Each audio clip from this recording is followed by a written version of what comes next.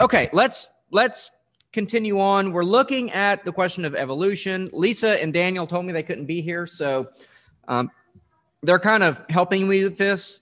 They're both scientists. This is kind of an interest of theirs, and they gave me these books to read through. And so one of them I do not have. I think Amanda was cleaning up my house and put my book somewhere, so I don't know where it is. So I'm not going to talk about the other book. Yes, that one. What did I say? Yeah. I have a book.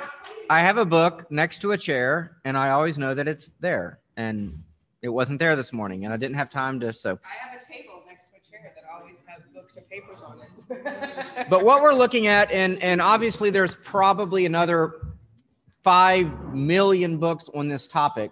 We're looking at two books. One is a kind of standard defense of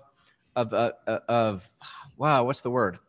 Designed evolution or guided evolution. Teleological, well, yes, intelligent design, but even more than that, because intelligent design is often found within the frame of old earth creationism. I think that's safe to say. So remember, we talked about sort of 5 ways of understanding creation. There's young earth creationism, which would hold that the earth and the universe are only a few thousand years old. Okay, that is 6 literal days of creation in Genesis, etc. There's old earth creation, which says that the universe is billions of years old, but God sort of specifically intervened at points in time to bring about sort of changes in creation. So the 6 days represent sort of 6 periods of creation, specifically of God, but the universe is still old. And then there's sort of guided evolution. You know what? I have the chart right here. Evolutionary creation, which would say, of course, also the universe is old, but there is both macro and micro evolution, and it is ordained and sustained. So God is personal, but he does interact with the creation. Then there's deistic evolution, which actually very few people hold to, which is that God sort of set things up and then just sort of let them go, but there is no sort of personal intervention or interaction in any way. And then there's disteleological evolution, which argues that there's no God, there's no accounting for anything. You know, we do have the diversity in biology because of evolution, but it's basically all blind chance. It's not guided. There is no personal God, etc. So he's arguing for evolutionary creation, and of which intelligent design would be a portion, but he ultimately rejects old earth creationism, or the idea that the universe is old, but that God intervened. So for example, he rejects the idea that God intervened 6,000 years ago to create Adam and Eve. So that could be a feature, though, of old earth creationism, where you have an old earth, but God is still intervening at moments to create. Okay. So there could be a historical Adam and Eve that God created ex nihilo apart from the evolutionary tract. Not according to him. Yeah. So there. At least that's an option. So that's the second book's main theory, okay, which looks at genealogical Adam and Eve. And that puts forth really a thought experiment that suggests that you could have a historic Adam and Eve in the Garden of Eden who are created by God, just as Genesis 2 suggests. His argument is that Genesis 2 is about the creation of Adam and Eve. Genesis 1 is about the creation of mankind. And there were people then outside of the Garden of Eden, okay, long by evolutionary processes, long before Adam and Eve. Adam and Eve, their children eventually interbred with those outside of the garden, and the consequences of the fall and the genealogy, both, which are really connected in Christian theology, both carried on among all people at that point. So that is how you have a federal headship of Adam, a universal fall into sin, and all of that. Does that make sense? So that's that book. But this author argues against Adam and Eve being historical persons in any way.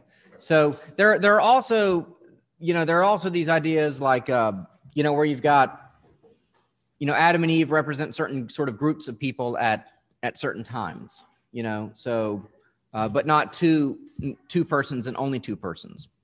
So one of the main sort of theses of this author, Dennis Lamoro, his book, by the way, is called I Love Jesus and I Accept Evolution. And he talks about how he did go through a young earth creation, an old earth creation phase before arriving at his present phase. And he does have degrees in dentistry, theology, and biology. So he's a good mixture. And actually, he uses dentistry, fossils of teeth, basically, to argue for his point. So maybe that dentistry thing did come in common. It might have also paid for his way to go to theology school, for all I know. Okay. But let me just read some of what he says. At the very end of last week, we started to talk about scientific concordism and theological concordism. And concord is a word meaning agreement. And so scientific concordism is the argument that, say, young earth creationists in particular will put forward, which says that in the Bible, when it describes science, it is describing it accurately. So what the Bible describes scientifically is in accordance with what really is. So again, 6 24-hour days, that is those things agree. The Bible says 24-hour days. And science then matches that. That's called scientific concordism. So the earth is 6,000 years old. Okay, he completely disagrees with the theory of scientific concordism. He says there is no scientific concordism. It doesn't exist. Because if you can scientifically prove that the universe is such and such old, then it's impossible. Or if you can scientifically prove that evolution is a reality, then scientific concordism is an impossibility. So what do you do then with the science of the Bible? And his answer is that, let me read it. His answer is that God is, in the scriptures, God is speaking to human beings with the understanding of science that they have at that time. And he is using that understanding of science at that time to make infallible theological points. One of the things that he does as an evangelical believer is defend biblical scriptural infallibility. So how does he do that and affirm evolution? This is how he does it. He's arguing that scientific concordism is not real, but theological concordism is. That what the Bible says about God theologically is accurate, even if it's wrong scientifically. And he's using people's understanding of science in that day to say a true statement theologically. Okay? Now, what's so nice about the second book is that he puts forth an idea that both things can be true. That the Bible, he doesn't look at some of these same questions, but on the question of humanity and those sorts of things, both of those things can be true. That Adam and Eve can be historical persons and people can have evolved, and it solves all those problems. If both of those things are possible, and it solves all those problems very neatly. So let me just read a little bit from this book. He says, the belief that there is an accord or correspondence between the Bible and science is a very reasonable expectation, since God is both the author of his words and the creator of his works. That is, Bible and creation. But the question must be asked, is scientific concordism true? Does the science in Scripture actually align with modern scientific evidence? And if scientific concordism is false, does this undermine the Christian faith? And so ultimately his answer to that is going to be no, it doesn't undermine the Christian faith. He gives an example of when Jesus talks about the mustard seed. All right, you know the parable of the mustard seed. Smallest seed on earth makes a large bush and birds can put their nests in it, okay? Well, as we talked about last week, the mustard seed is not the smallest seed on earth, but it was probably the smallest seed that Jesus' audience would have known about. So it would have been kind of silly for Jesus to be like, well, you know, the mustard seed's really small, but actually there's a smaller seed over in like North America somewhere that we don't call it North America yet. Anyway, that continent you've never heard about over there. That's not very good storytelling. So Jesus uses the science that they know to prove a theological point. And so this author calls that the message incident principle, the message incident principle. So there's a divorce between the message that is to be conveyed and the incident that is related to that message. So the message is divine theology, inerrant spiritual truth. The incident is ancient science or phenomenological perspective. What does that mean? Let me read. This approach contends that in order to reveal spiritual truths as effectively as possible to ancient people, the Holy Spirit employed their understanding of nature, which was based on an ancient phenomenological perspective. Instead of confusing or distracting the biblical writers and their readers with modern scientific concepts, God came down to their level and used the science of their day. Okay, so for example, the biggest example of this is going to be, what did people think about the earth? Well, I want to see if I can share an image. It would make this, a picture is worth 1,000 words. I sent it to myself. There it is. It's from the book that is in my hand. And let's see. I'm going to share screen so Carol and... Oh, I think I can do this. Okay, I think Carol and Charles, y'all should be able to see that picture. And then everyone in here should be able to see that picture as well. So this is an image of...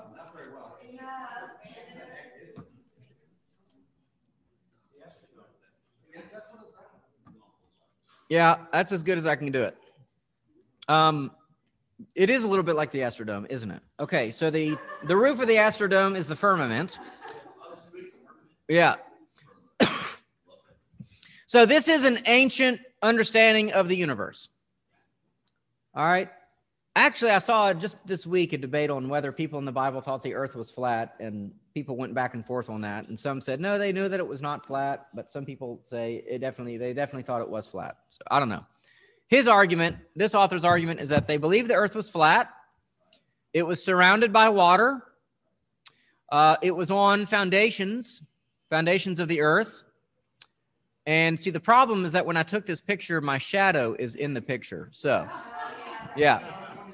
You've got foundations here of the heavens. Here's the firmament. The sun, moon, and stars move around in the firmament. Yeah, heaven above it all. That's where God hangs out. That is God's dwelling there. And then there are waters above the firmament. Of course, this should be language familiar to you if you've ever read Genesis. It'll talk about firmaments and waters above the firmaments and things of that nature. And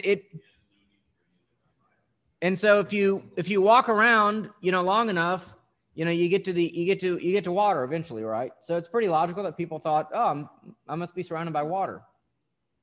And so this is a three-tiered universe. And the argument is that this wasn't the time for God to be like, all right, so let me let y'all in on something. I know it looks like the earth is still, but actually the earth is spinning at 45,000 miles per hour around the sun, or whatever it is, around the sun. It rotates every 24 hours, and you're part of a solar system. And there are trillions of other galaxies, and they all have trillions of stars. I'm not sure how effective that would have been. So instead, the Bible talks about the sun setting, the sun rising. Actually, you talk about it that way too, even though it's not the case, right? Okay. The sun is actually not moving at all. We're moving. So the sun doesn't set. We're revolving or rotating. So he says, ancient peoples understood the universe to be made up of three actual and physical levels: the heavenly realm, the earthly world, and the underworld.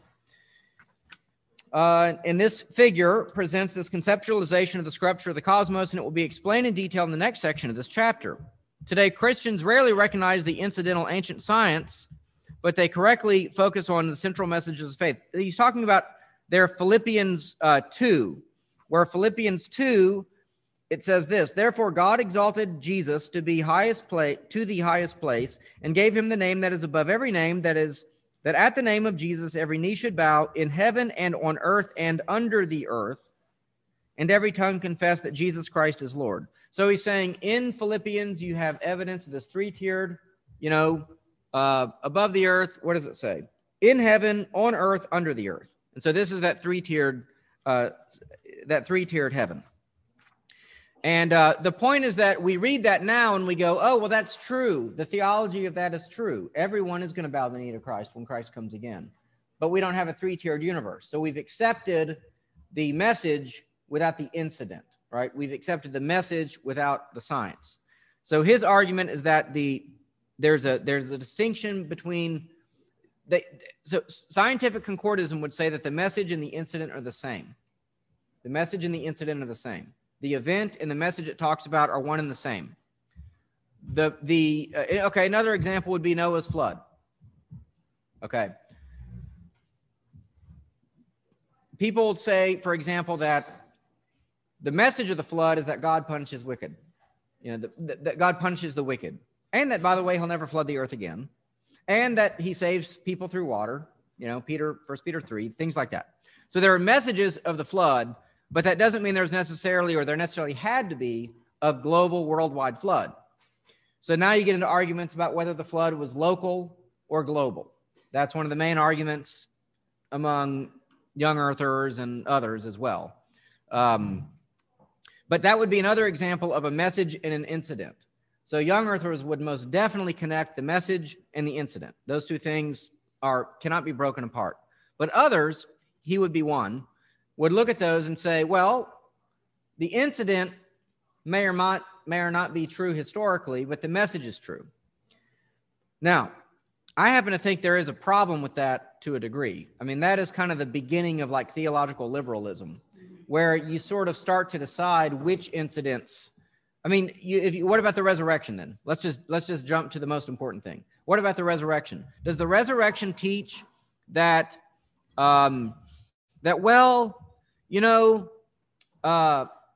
one day God is going to make a really nice, I don't even know how to talk like a liberal, okay? It's a deficiency I have. But basically they'd say, well, Jesus didn't bodily raise from the dead, but he is calling us to higher living or something like that.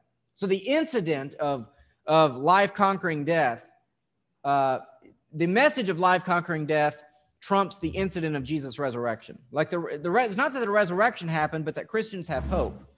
Maybe, and I don't know in what, a spiritual resurrection or something to that effect.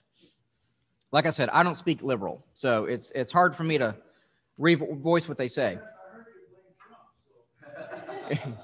What's that? For what? Oh, yeah. So let me get out of this. Let's see. So anyway, so those would be examples, but of course, in that case, this author, of course, affirms the bodily resurrection of Jesus. He's a conservative evangelical and all those sorts of things. The problem with if you're going to talk about something like a message incident principle where you can separate the message and the incident, this is the problem you're going to get into, though, where it's like, well, what about this incident? What about this incident? What about this incident? What about Lazarus? What about Jonah? What about healing of lepers? What about the healing of Naaman? Was that the king's name who had leprosy? I never remember that. Anyway, didn't Elijah heal a leper? Okay. So, what about all these incidents? Are they all just messages? And then what's the message? If you disconnect the message from the incident, well, now the message becomes a lot more oblique.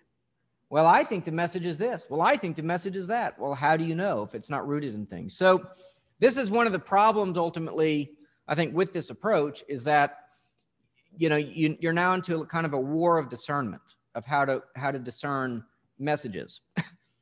That said, I do agree with him in that that the Bible does come down to the scientific level that people are at. It doesn't introduce revolutionary scientific ideas to the people at the time, and there is a basic message to be conveyed. So, I'm not trying to split the baby, but I understand both points of view. I just think I don't know what the hermeneutical principle, that's the interpretive principle, is that allows you to have some liberality with ignoring incidents as being happening in the Bible, but declaring other incidents. Do you say, well, this one is historically verifiable? Well, by what standard? The resurrection is not historically verifiable to a lot of people.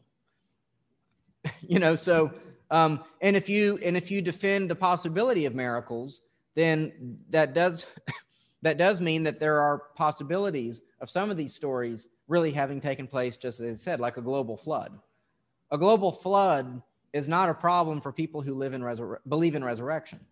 If you can have a resurrection from the dead, you can have a global flood. But the flood also could have been local. It doesn't necessitate a global flood either. So how do you determine these sorts of things? And I think that you would have to look at, this is a kind of a matter of biblical interpretation and hermeneutics. I think, for example, it's very hard to get away from Abraham in any way, but there are people who do. I don't know how you get away from Abraham because of the lineage of the story of Egypt, the Exodus. I mean, that's all relatively recent history, right? Okay. So he gives some examples of the way, for example, the Bible will talk about how the earth is immovable. All right. Well, I guess kind of it is immovable in a certain manner of speaking. I mean, I can't move it. Can you move it? What if we all ran in the opposite direction of the rotation? Would that make a difference? Okay. I'm going to skip ahead a little bit. But are there any questions about any of that? He goes on to talk about the daily movement of the sun across the sky, the firmament, the waters above the heavens. And we really, that picture kind of describes it all. That was how they saw the world, and the Bible speaks about that world like that, even though we know that's not the case. And that would certainly be his point, that God used evolution and that there's a purpose for it and that it's guided. It's not. So that becomes the debate then between people who affirm evolution, who are believers and unbelievers, is that, a believer, defends sort of guided evolution, if you will, divinely guided evolution. And when you do get into things like intelligent design, one of the things they'll look at is, I mean, it's way beyond my understanding, but really they'll start talking about how information is passed on, at the cellular level, and they'll talk about, for example, how, generally speaking, information dissolves or devolves, I guess, over time, sort of left to its own devices. If not for intelligent guidance, that things would actually not be getting better. Anyway, I'm kind of out of my league now, but yeah. And that information doesn't increase over time. Things don't get more complex over time, they get less complex. That's the argument of intelligent design, is that actually without an intelligent designer, if it were just blind chance, we shouldn't think that things would always be evolving to a better place, more survivability or whatever the case, more adaptivity, but it actually would devolve. But Chris, did you have a question? But I think what Chris is saying is that, but many scientists don't have that humility of, perspective. That's the scientism. Yeah. So science. Yeah. So scientism is the idea that, I wouldn't know how to explain it. Okay. Yeah. Or that if you're a scientist, you must be right, because you have science on your side. But in fact, many scientists disagree about, many things, certain data points and, so on and so forth. Yeah. Well, let me kind of iterate again what the main issue at hand on this topic is. It's what we really do with Adam and Eve. I mean, that really, I think at the end of the day, that's the main issue. If Adam and Eve were not two historical persons, then what do we do with the text that reference them as two historical persons in the New Testament? By Jesus himself, by Paul. What do we do with that? What do we do with the doctrine of the fall and the way that the fall affected all men, if Adam and Eve are not historical persons? It gets pretty hard to reconcile that, and he tries later in the book to do it, but I think he does a poor job. I mean, there really isn't a reconciliation of that on his view of evolution. So again, what's interesting about the second book, again, is that it affirms everything we just said in terms of evolution. He assumes people evolved. He assumes that the science is clear in that direction. He also assumes that Genesis 2 references the creation of Adam and Eve. And what he looks for then is signs that would disprove that theory, and there is none. So it's a theory that cannot be unproven, and it has biblical witness. So then you have to ask other questions like, what does that say about the people outside of the garden? What does the Bible say about people outside of the garden? What kind of people were they? Were they human beings? Were they made in the image of God? Did they fall into sin? What does history tell us about those people? What does archaeology going back before 6,000 years say about those people? Could be 10,000 years because the genealogies may not be complete, but so he looks at all those sorts of questions, and which I think are very interesting. But one of the things he'll say too is that if it is the case that the universe is old and that there is cosmological evolution, he argues that it's, I don't want to say hypocritical, but it's inconsistent that there would not be biological evolution. So that's another point that he would make, that the universe is billions of years old, but then all of a sudden people do this. Again, the second book, though, it has no conflict with that. So because it says, again, that you can have both, that God could have reasons for creating Adam and Eve at the time that he did. And it can't be unproven. We just have a few minutes, so let me see. Yeah. Yeah. He doesn't, the other author does. Okay. Yeah. Okay, let me restate the problem. One of the reasons that people argue for young earth creationism, 6-day creation, 6 24-hour literal days, etc., is that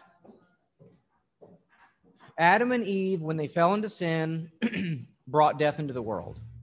They argue that before that, there was no death in the world, no predation prey, no leaves turning brown, etc. There was no death in the world, no death at all.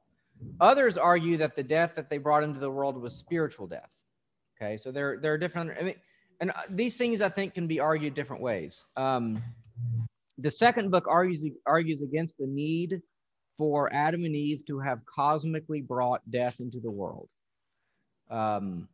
He argues that's something that's read into the text, that it's not inherent or native to the text, that there could have been death in some form or fashion before Adam and Eve, but that death is qualitatively different after the fall into sin. That is his argument. I don't think he talks about this at all, but that is one of the arguments, one of the reasons I think that young earth creationism is often defended in the way that it is, because what do you do with, you can't have death before the fall. You can't have it. That's what they would say. You can't have death before the fall. And so you can't have billions of years without death. Even they would acknowledge that. Planets die. Stars die. Right? So, yeah. Yeah. So actually in the second book, he makes an historical and archaeological argument that he can sort of point to where the sin took place in human history, because you see warfare increase and things of that nature. It's kind of an interesting argument that actually humanity was more peaceful before about 10,000 years ago. So, but what he says. What does it have to say? He doesn't say much. He doesn't say much about it, but this is what he does say. It was the page I was on, so it's a good question. He says, Genesis 3 is built on the notion embraced by many ancient peoples that the world was originally harmonious, but this idyllic age was lost. Belief in an original paradise is clearly seen in both the first and second biblical creation accounts. Genesis 1 and 2 are thought to be different creation accounts. People debate about that too. But he says, belief in a lost idyllic age is perfectly logical from an ancient phenomenological perspective. So, in other words, he's arguing that every civilization has this idea of a golden age, of an idyllic period. And then things went to crap, you know. I don't know. I don't know. I don't know what Atlantis is. I mean, I've heard of the word, but yeah. I don't read my mythology, I guess, but he says, in a similar way, Genesis 3 uses the ancient notion of a lost idyllic age to reveal the same critical message of faith. God judges humans for their sins. Stated more precisely, the Lord's judgmental action in the Garden of Eden account is accommodated through the ancient notion that an idyllic age was lost. So what am I saying now, he asks. That's right. The events in Genesis 3 did not happen as stated. There never was a cosmic fall. This biblical chapter is something went wrong in the world account. It is etiological and answers the question, where did death, suffering, and other terrible things come from? So He divorces completely the idea of eating from the tree of the knowledge of good and evil as a historical event. And he basically says somewhere along the way, people evolved and they realized that they were bad people. And the idyllic age was lost. We don't know when, we don't know how. It just, some self-awareness became prevalent enough in primates like us that that is the beginning of the knowledge of good and evil. I don't know if that answers the question, because he doesn't really talk necessarily about like the tree to a degree. So I always thought that death was just separation from God, not like literal death. Well, that's the argument. So that a young earth creationist, again, would not divorce real death from, a spiritual consequence. So that's that message incident principle once again. So people will say, no. When the Bible says the fall into sin brought about death, it really brought about physical death, and it was cosmic in nature. It brought about physical death in all of the creation. So caterpillars started to die, leaves started to turn brown, etc. But other people will say, well, no. The universe is old. There had to be death before that. Therefore, the death that's talked about in Adam and Eve must be spiritual death or isolation from God. And that's what hell is. It's isolation from God. It's not, then you have whole debates about whether if you're wicked and you die, do you go to hell to be eternally, consciously tormented, not tortured, tormented, or are you annihilated? Do you cease to exist? Is your punishment annihilation? And there are Christians who argue that. I do not. Or do you live for all of eternity? And I would argue that you live for all, that once you're created, you are an eternal being, that all people will live eternally. It's only a question of where. But we're late. So I must pray and then we must go.